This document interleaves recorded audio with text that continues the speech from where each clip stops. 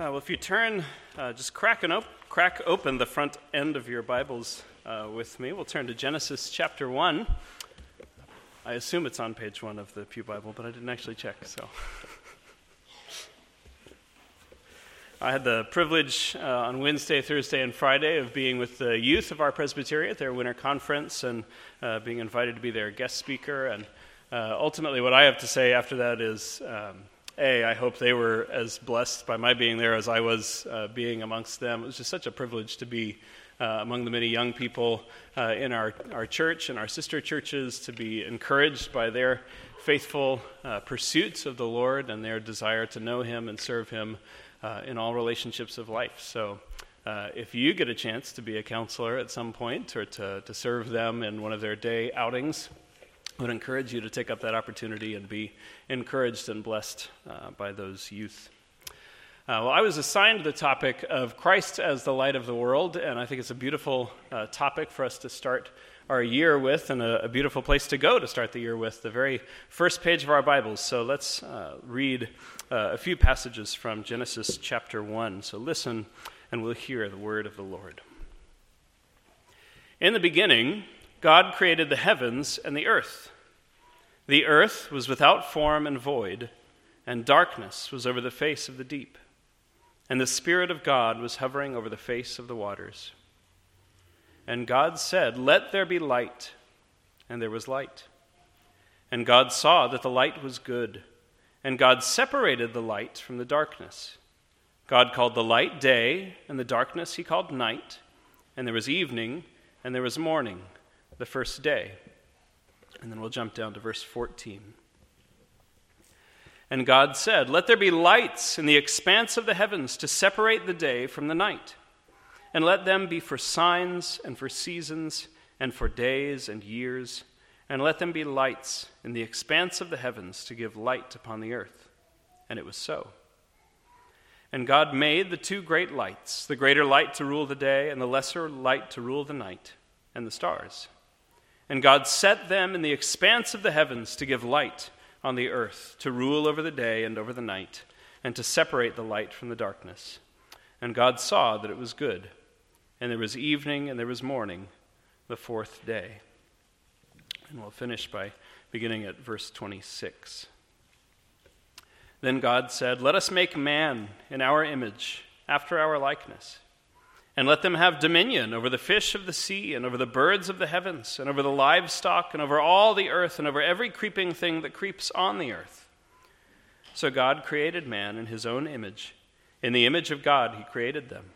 Male and female He created them. And God blessed them, and God said to them, "Be fruitful and multiply, and fill the earth and subdue it, and have dominion over the fish of the sea, and over the birds of the heavens, and over every living thing that moves on the earth." And God said, "Behold, I have given you every plant yielding seed that is on the face of all the earth, and every tree with seed in its fruit. You shall have them for food. And to every beast of the earth, and to every bird of the heavens, and to everything that creeps on the earth, everything that has the breath of life, I've given every green plant for food." And it was so. And God saw everything that He had made, and behold, it was very good. And there was evening, and there was morning, the sixth day. Thus the heavens and the earth were finished, and all the host of them. And on the seventh day God finished His work that He had done, and He rested on the seventh day from all His work that He had done. So God blessed the seventh day and made it holy, because on it God rested from all His work that He had done in creation. And that's where we'll end the reading of God's word. Thanks be to God for His word to us. Well, I don't know how many of you in your spare time are artists, or perhaps you've been out to Brown County and watched people carving up logs into beautiful statues or painting new images, or if you've ever simply stood back and watched somebody else creating a piece of art. It's something that I particularly enjoy, is just looking at visual art, maybe in the couple of seconds of spare time that I have now and again, finding a YouTube video and watching how some piece of art was made. It's just incredible to see great masterpieces come together and how they're made. And I actually really enjoy learning a little bit about the person of the artist and what's prompted them, what sparked them to create this particular piece of art. Because oftentimes when you see a great artist make a great piece of art, you can see just a little bit of themselves going into it. You can see their circumstances kind of painted into this work of art. For instance, if you look at a Leonardo da Vinci painting, you'll see that he really studied things. And you could look at a painting like that and just know that's a man who understood something a little bit more than the other people around him in an age where people were trying to understand a little bit more than they did before. Likewise, if you look at a Picasso painting, if you look at his early paintings, beautiful Renaissance-like pieces of art, and then you get to the end of his life and you go, what happened to that guy? Because you can see that as he went through life, he learned and he viewed life differently, and as he painted a part of himself and a part of his understanding of life into his paintings. Well, as we arrive at Genesis chapter 1, we get to witness the coming together of the greatest masterpiece ever made by the greatest master ever. And there's a lot for us to learn as we look at this creation account. There's so much for us to see. And what I'd like us to see tonight is the fact that when God created, he put a piece of himself in creation, just like a great artist would. And so what we need to learn as we come to Genesis 1 and view it through this lens of looking at God's light in this world, we need to know that Christians, we must reflect God's character through Christ, who alone is the true light and image of God. Well, as we do that, the first thing we should see in this passage, we see in these opening two sections that we read earlier, you have to remember that God's light reflects God's character. Right? The very first thing that God puts in this world that he's making is designed to reflect a part of who he is. We see this in verses 1 and 2. Right? The earth was without form and void, and darkness was over the face of the deep. This idea is one, somebody once described it as not just nothing, but chaotic nothing. Right? If you could take this just pitch blackness, it's so disordered, so out of line. Right? It's not just void, but it's actually without form. And so when God comes and he speaks in the midst of this chaotic nothingness, he actually brings it to order by his presence and by his word. Right? The Spirit of God was hovering over the face of the waters, and God said, "Let there be light," and there was light. And I think we've heard that phrase so much nowadays that it doesn't strike us as odd. But if you go back and read the creation accounts of all of the nations around Israel, these ancient ideas of how creation happened, they all thought that since there are so many gods, these gods must be warring over each other, and when one god is hovering over the face of the waters, if you will, there's the god of the water, of this chaos and everything. And these two gods, they come together and they wrestle. And they battle, and sometimes it's for an afternoon, and sometimes it's for 5 millennia. But whatever it is, they're going to duke it out until one of them finally wins. But that's not our God. Our God speaks and says, "Let there be light," and there was light. It's just done.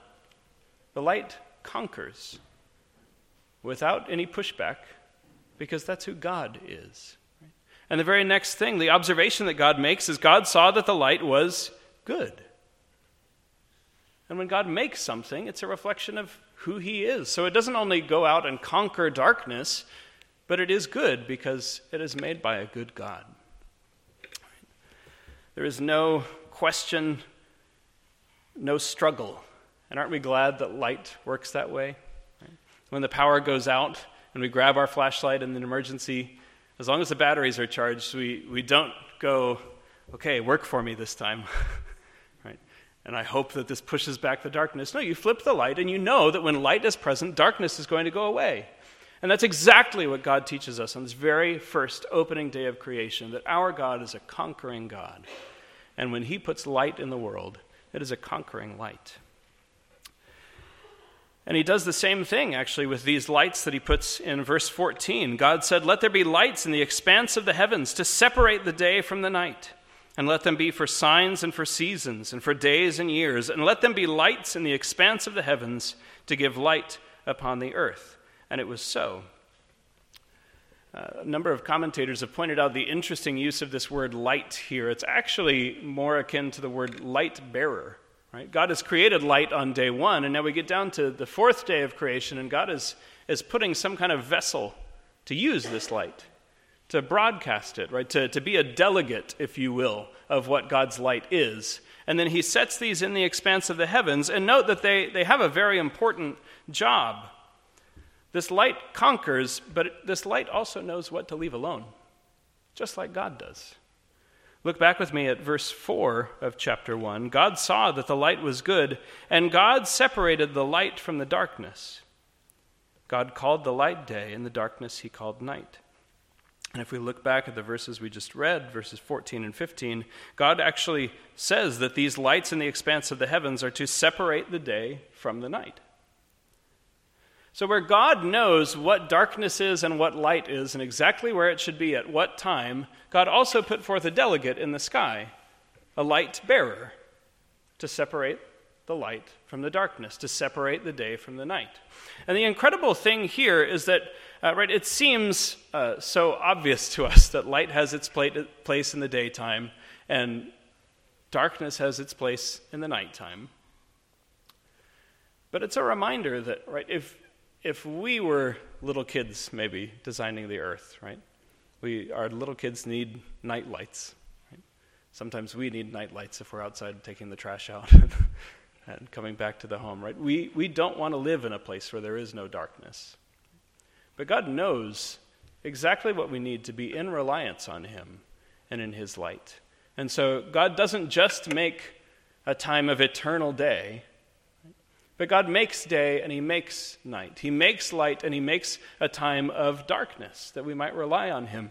But what's more, God actually places these two great lights, the greater light to rule the day and the lesser light to rule the night and the stars. And God set them in the expanse of the heavens to give light on the earth, to rule over the day and over the night, and to separate the light from the darkness. So God has not only placed these delegates here, but he's placed a delegate in the nighttime as well. Even in times of great darkness, God has put his light there as a reminder that he's the one who separated it. That he knows where darkness is, and he knows what darkness is, and he knows darkness's place. And even in the midst of great darkness, there is a light that shines to reflect God's character and God's authority over all things. And the very last thing we should note about these lights is that not only are they conquering just like God, they are discerning just like God, but these lights will endure just like our God does. In verse 14, we read that these will be for signs and for seasons and for days and for years. God doesn't just set this light in the sky to burn for just a little while, but he sets this light in the sky for all of time that is going to come, so that we can know and keep track of everything that's happening, because God put that there for that purpose. When Edison finally patented his 3,000th light bulb design, it broke records as far as how long any bulb could burn. It could burn longer than 14 hours, which is the previous record. It burned 15 hours. And God says, my light bulb that I place for you in the sky is going to be a lot longer than 15 hours, because I can see further than that in the future, and I can see what you need and where you need light and when you need it and how long it's going to last. And you need reminders of days and years and signs and seasons, because when I put that seventh day there, that day of rest, I've given it to you to point to eternal rest. And you need to be reminded of that. And I'm giving you a light by which you can be reminded of it. So this eternal reminder, this all sounds so big and so grand and so large scale, and it is. It's the creation of the universe, right? But all of these things are just little pointers, little encouragements to us, right? That God has conquered the darkness. So when life feels dark, and when you feel like things are encroaching in about you, and like there is no hope, and like God's light has gone out, you need to remember that God's light does these three things. It conquers, it separates darkness from light, and it endures forever, because God didn't just start the world spinning and walk away, but he has kept an eternal reminder in the heavens, day and night, forever, that he is indeed reigning. And he has put these light-bearing delegates there to remind us that he is reigning, because they rule over the day and the night, God will not stop, as we say, as sure as the sun shall rise. But we have to remember that God has delegated it, and it is his right to do so, and it is God's right to do that with everything that is his. And so we must do what point 2 is on your outline. We have to honor what is God's as God's. Right? That which belongs to God and not to us. God made this light to rule over the earth by day, and over the earth by night. And now something else comes along as we look at verse 26, this last portion that we read, right? The crown of creation comes along as we are called, as mankind is called. And it's very important for us to understand just one more thing about the ancient world. It was extremely common as you wandered about the ancient world, when you come to the boundary of an empire, oftentimes the rulers of an empire would set up a statue of themselves along the boundaries of an empire, so that as somebody was coming in to trade or to perhaps even to wage war, but even if you were coming to live in a new place, as soon as you confronted the statue, you confronted the idea that this is the person who rules here. Right? This is the leader. This is the authority, and it's not whoever I knew back there. Also, if I ever see a guy that looks like this, I should probably run. But that boundary marker, that idea that this is the place where I rule, is the kind of thing that God has set up in the sky.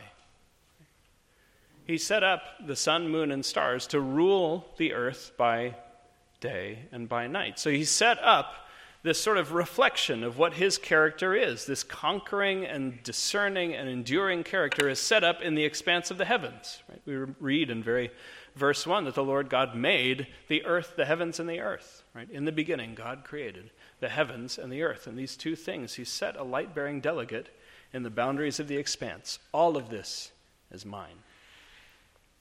But as we come to verses 26 and 27, we read a similar thing. Verse 27 says, "So God created man in his own image. In the image of God he created them. Male and female he created them." And this word for image is that idea, this idea that God has placed a picture of himself, a self-portrait, if you will, of the character of God, not only in the heavens, but on the earth as well. So God is saying, right, everything in the heavens is mine. And he's also saying, here's the boundary of creation. I'm placing man in my image here. Everything on earth is mine, and I've put a delegate to rule here as well. And in fact, that's what he does. In verse 26, we read that God says, "Let us make man in our image, after our likeness, and let them have dominion over the fish of the sea, and over the birds of the heavens, and over the livestock, and over all the earth, and over every creeping thing that creeps on the earth." Right? This list of what we get to rule over, what we get to have dominion over, is a great list. In fact, it covers everything of days 2 of creation, day 3 of creation, day 5 of creation, day 6 of creation, but you'll see that it leaves off a couple of things that are very, very important. It leaves off day 1 and day 4 of creation. This light, which God put up in the skies as a reflection of his character and as a delegate of himself, that light does not get ruled over by you and me. That light has dominion over the days and years and the seasons and the days and the nights, but you don't, and I don't. And that's a really hard lesson for us to remember sometimes. We come to January 1st of a brand new year. We have 364 new days as soon as we get home and get to bed tonight to start this year. And already that feels like a countdown. Already it feels like I've set out my New Year's resolution and now I only have this much time to try to figure it out. Or I've set my new Bible study plan and I hope that I don't miss a day because if I do, the clock is already ticking. Right? Whatever it may be, we know that this timer is counting down. But in fact, this is not what God is trying to say. Right? God has control over these. God is the ruler over the sun and the moon and the stars, not you and not me. And not the President of the United States or the King of England. Nobody else has authority over that but God alone. And so when we get pushed and tempted, as we often do, right, to think, goodness, my productivity is out the window. If I can just crank a few more minutes or a few more hours out of this day, then I can do it. Or if we get tempted to think, well, I'm not getting quite enough sleep, so I'll just throw that out, or maybe I'll sleep the whole day away and forget work. Who needs that? Because I'm not well and I need this for myself. You're not in charge of the days and the minutes and the hours and the seasons, and you don't have to be. God made time to be more like the sand on a beach than the sand in an hourglass. This time that we have is supposed to be something that we rest in, we enjoy, and we exercise under his dominion and under his control, because he didn't give it to us. But the other thing that we need to know as we read this is that the light of God is God's, but so is the image of God. It is the image of God. It belongs to him. It is a reflection of him and his character. And you'll note as we look at verses 26 and 27 here, God said, "Let us make man in our image, after our likeness, and let them have dominion over the fish of the sea, and over the birds of the heavens, and over the livestock, and over all the earth, and over every creeping thing that creeps on the earth." That covers everything except the lights in creation, and except for man. And that's not to say, as somebody understood what I was saying the other day, that's not to say none of us have any authority over anybody else. And so I was grateful to clarify. That's not what I mean, right? Parents, you do have authority over your children. Elders, you do have the authority that God has given to you over the church. But you don't have the authority over the image of God in man. We don't get to tell other people what it looks like to be God apart from God. Right? We can go to God's word and we can say, this is what it means to be made in the image of man, but we don't get to walk up to other people and say, see what I'm doing? You should do this just like me. Right? Aren't I so wonderful?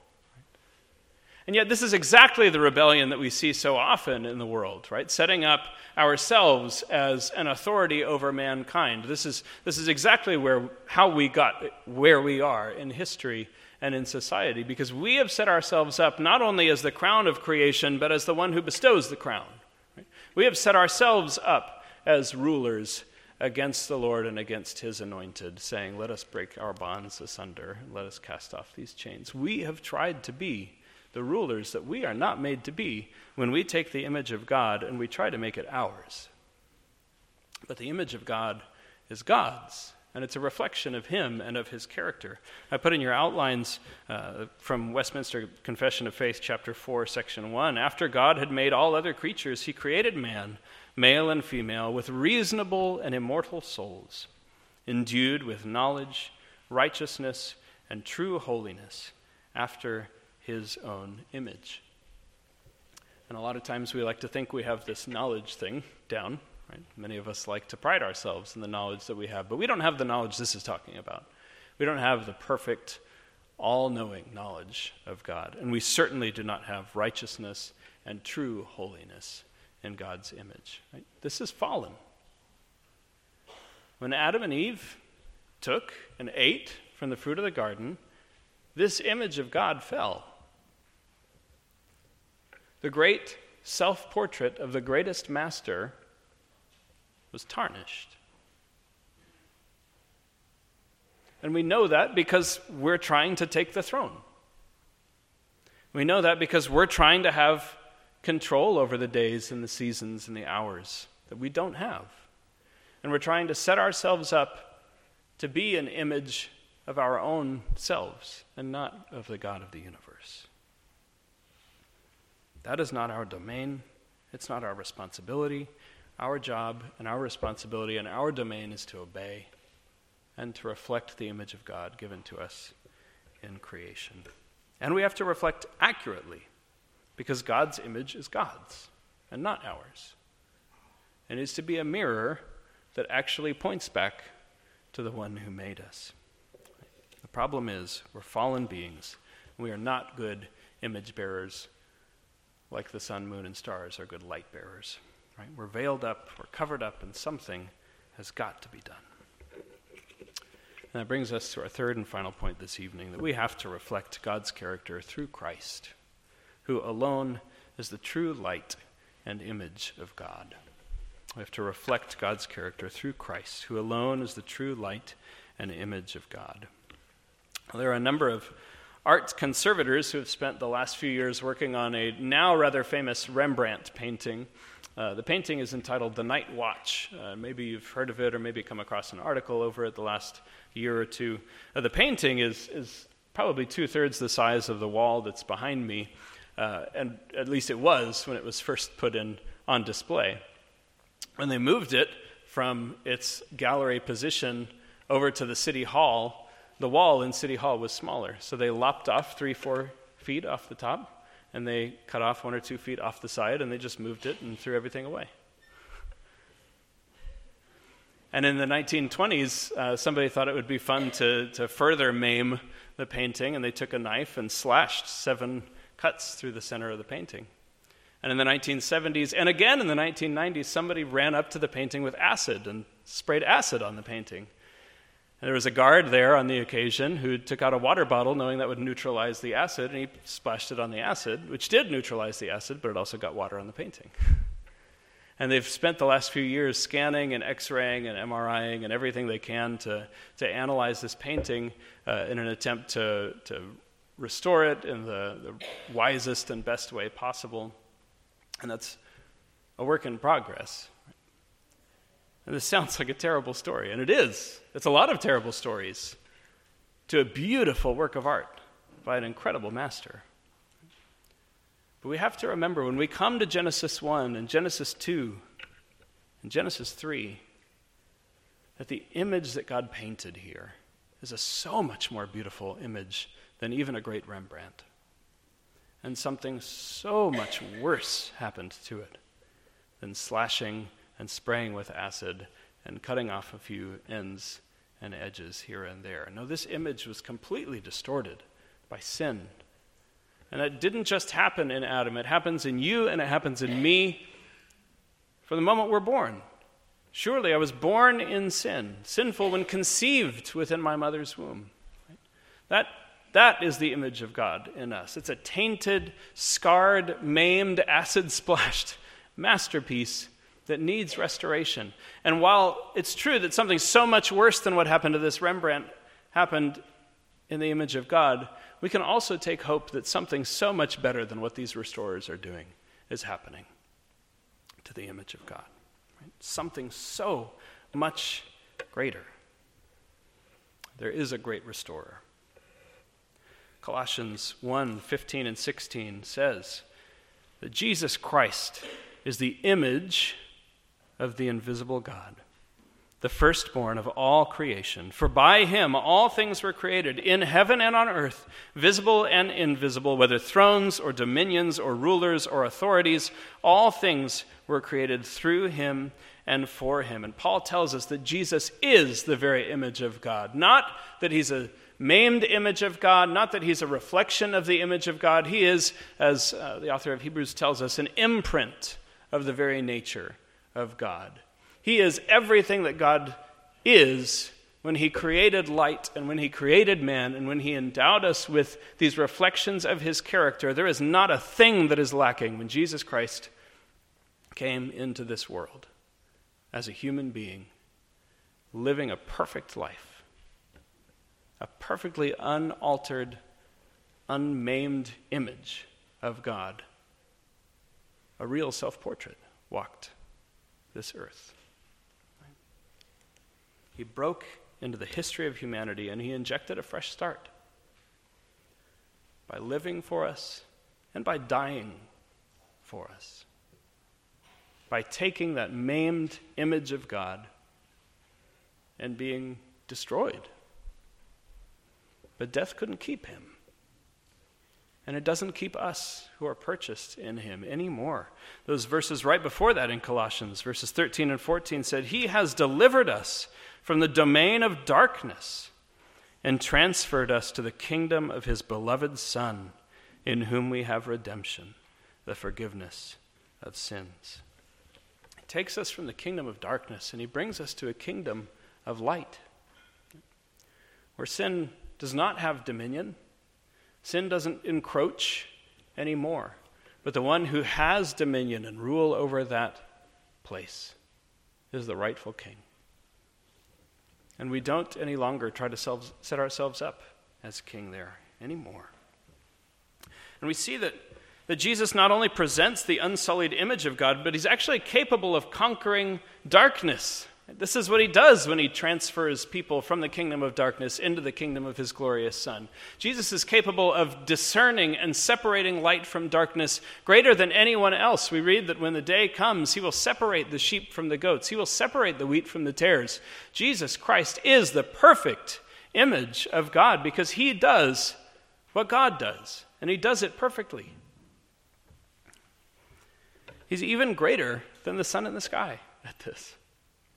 And that's why it's important as we recognize that God created the light on the first day, and he creates the sun, moon, and stars 3 days later on the fourth day.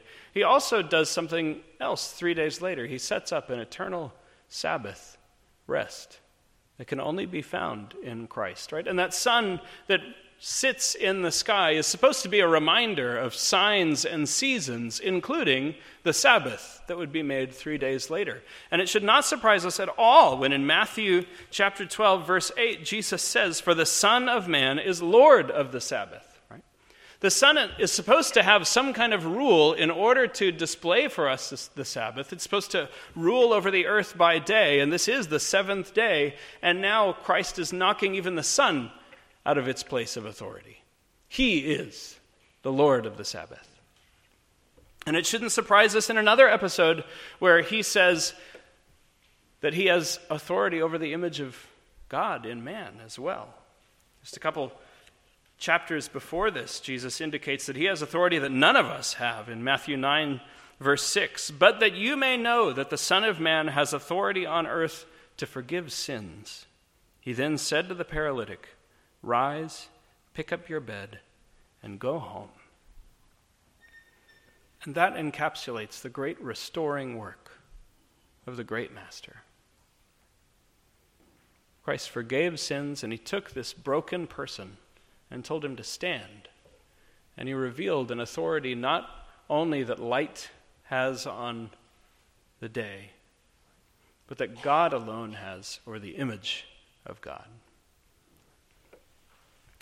So it should not surprise us that when Jesus breaks into the kingdom of darkness and he announces what we read in John chapter 8, "I am the light of the world." He transfers us from the kingdom of darkness into the kingdom of his glorious light, and he does something the sun is incapable of. He does something humanity is incapable of doing. He delegates the light and the image of God to us anew. And he makes us light bearers again, and he makes us image bearers again, as we read in the Westminster Shorter Catechism, question and answer 35. What is sanctification? What is this process of us becoming set apart throughout life? Sanctification is the work of God's free grace, whereby we are renewed in the whole man after the image of God, and are enabled more and more to die unto sin and live unto righteousness. I also put in your outline Revelation chapter 22, verses 3 through 5. "No longer will there be anything accursed, but the throne of God and of the Lamb will be in it, and his servants will worship him. They will see his face, and his name will be on their foreheads, and night will be no more. They will need no light of lamp or sun, for the Lord God will be their light, and they will reign forever and ever." This earth and these heavens and even the sun and the moon will pass away, but the enduring light and image of God found in Jesus Christ will never pass away. So no matter what darkness you're facing, and even if you find yourself in the kingdom of darkness, there is hope and a light in the great restorer who made the masterpiece of this universe and the masterpiece of you, if we're found in him. So we have to remember, church, our job, our task, is to reflect God's character through Christ, who alone is the true light and image of God. Let us pray.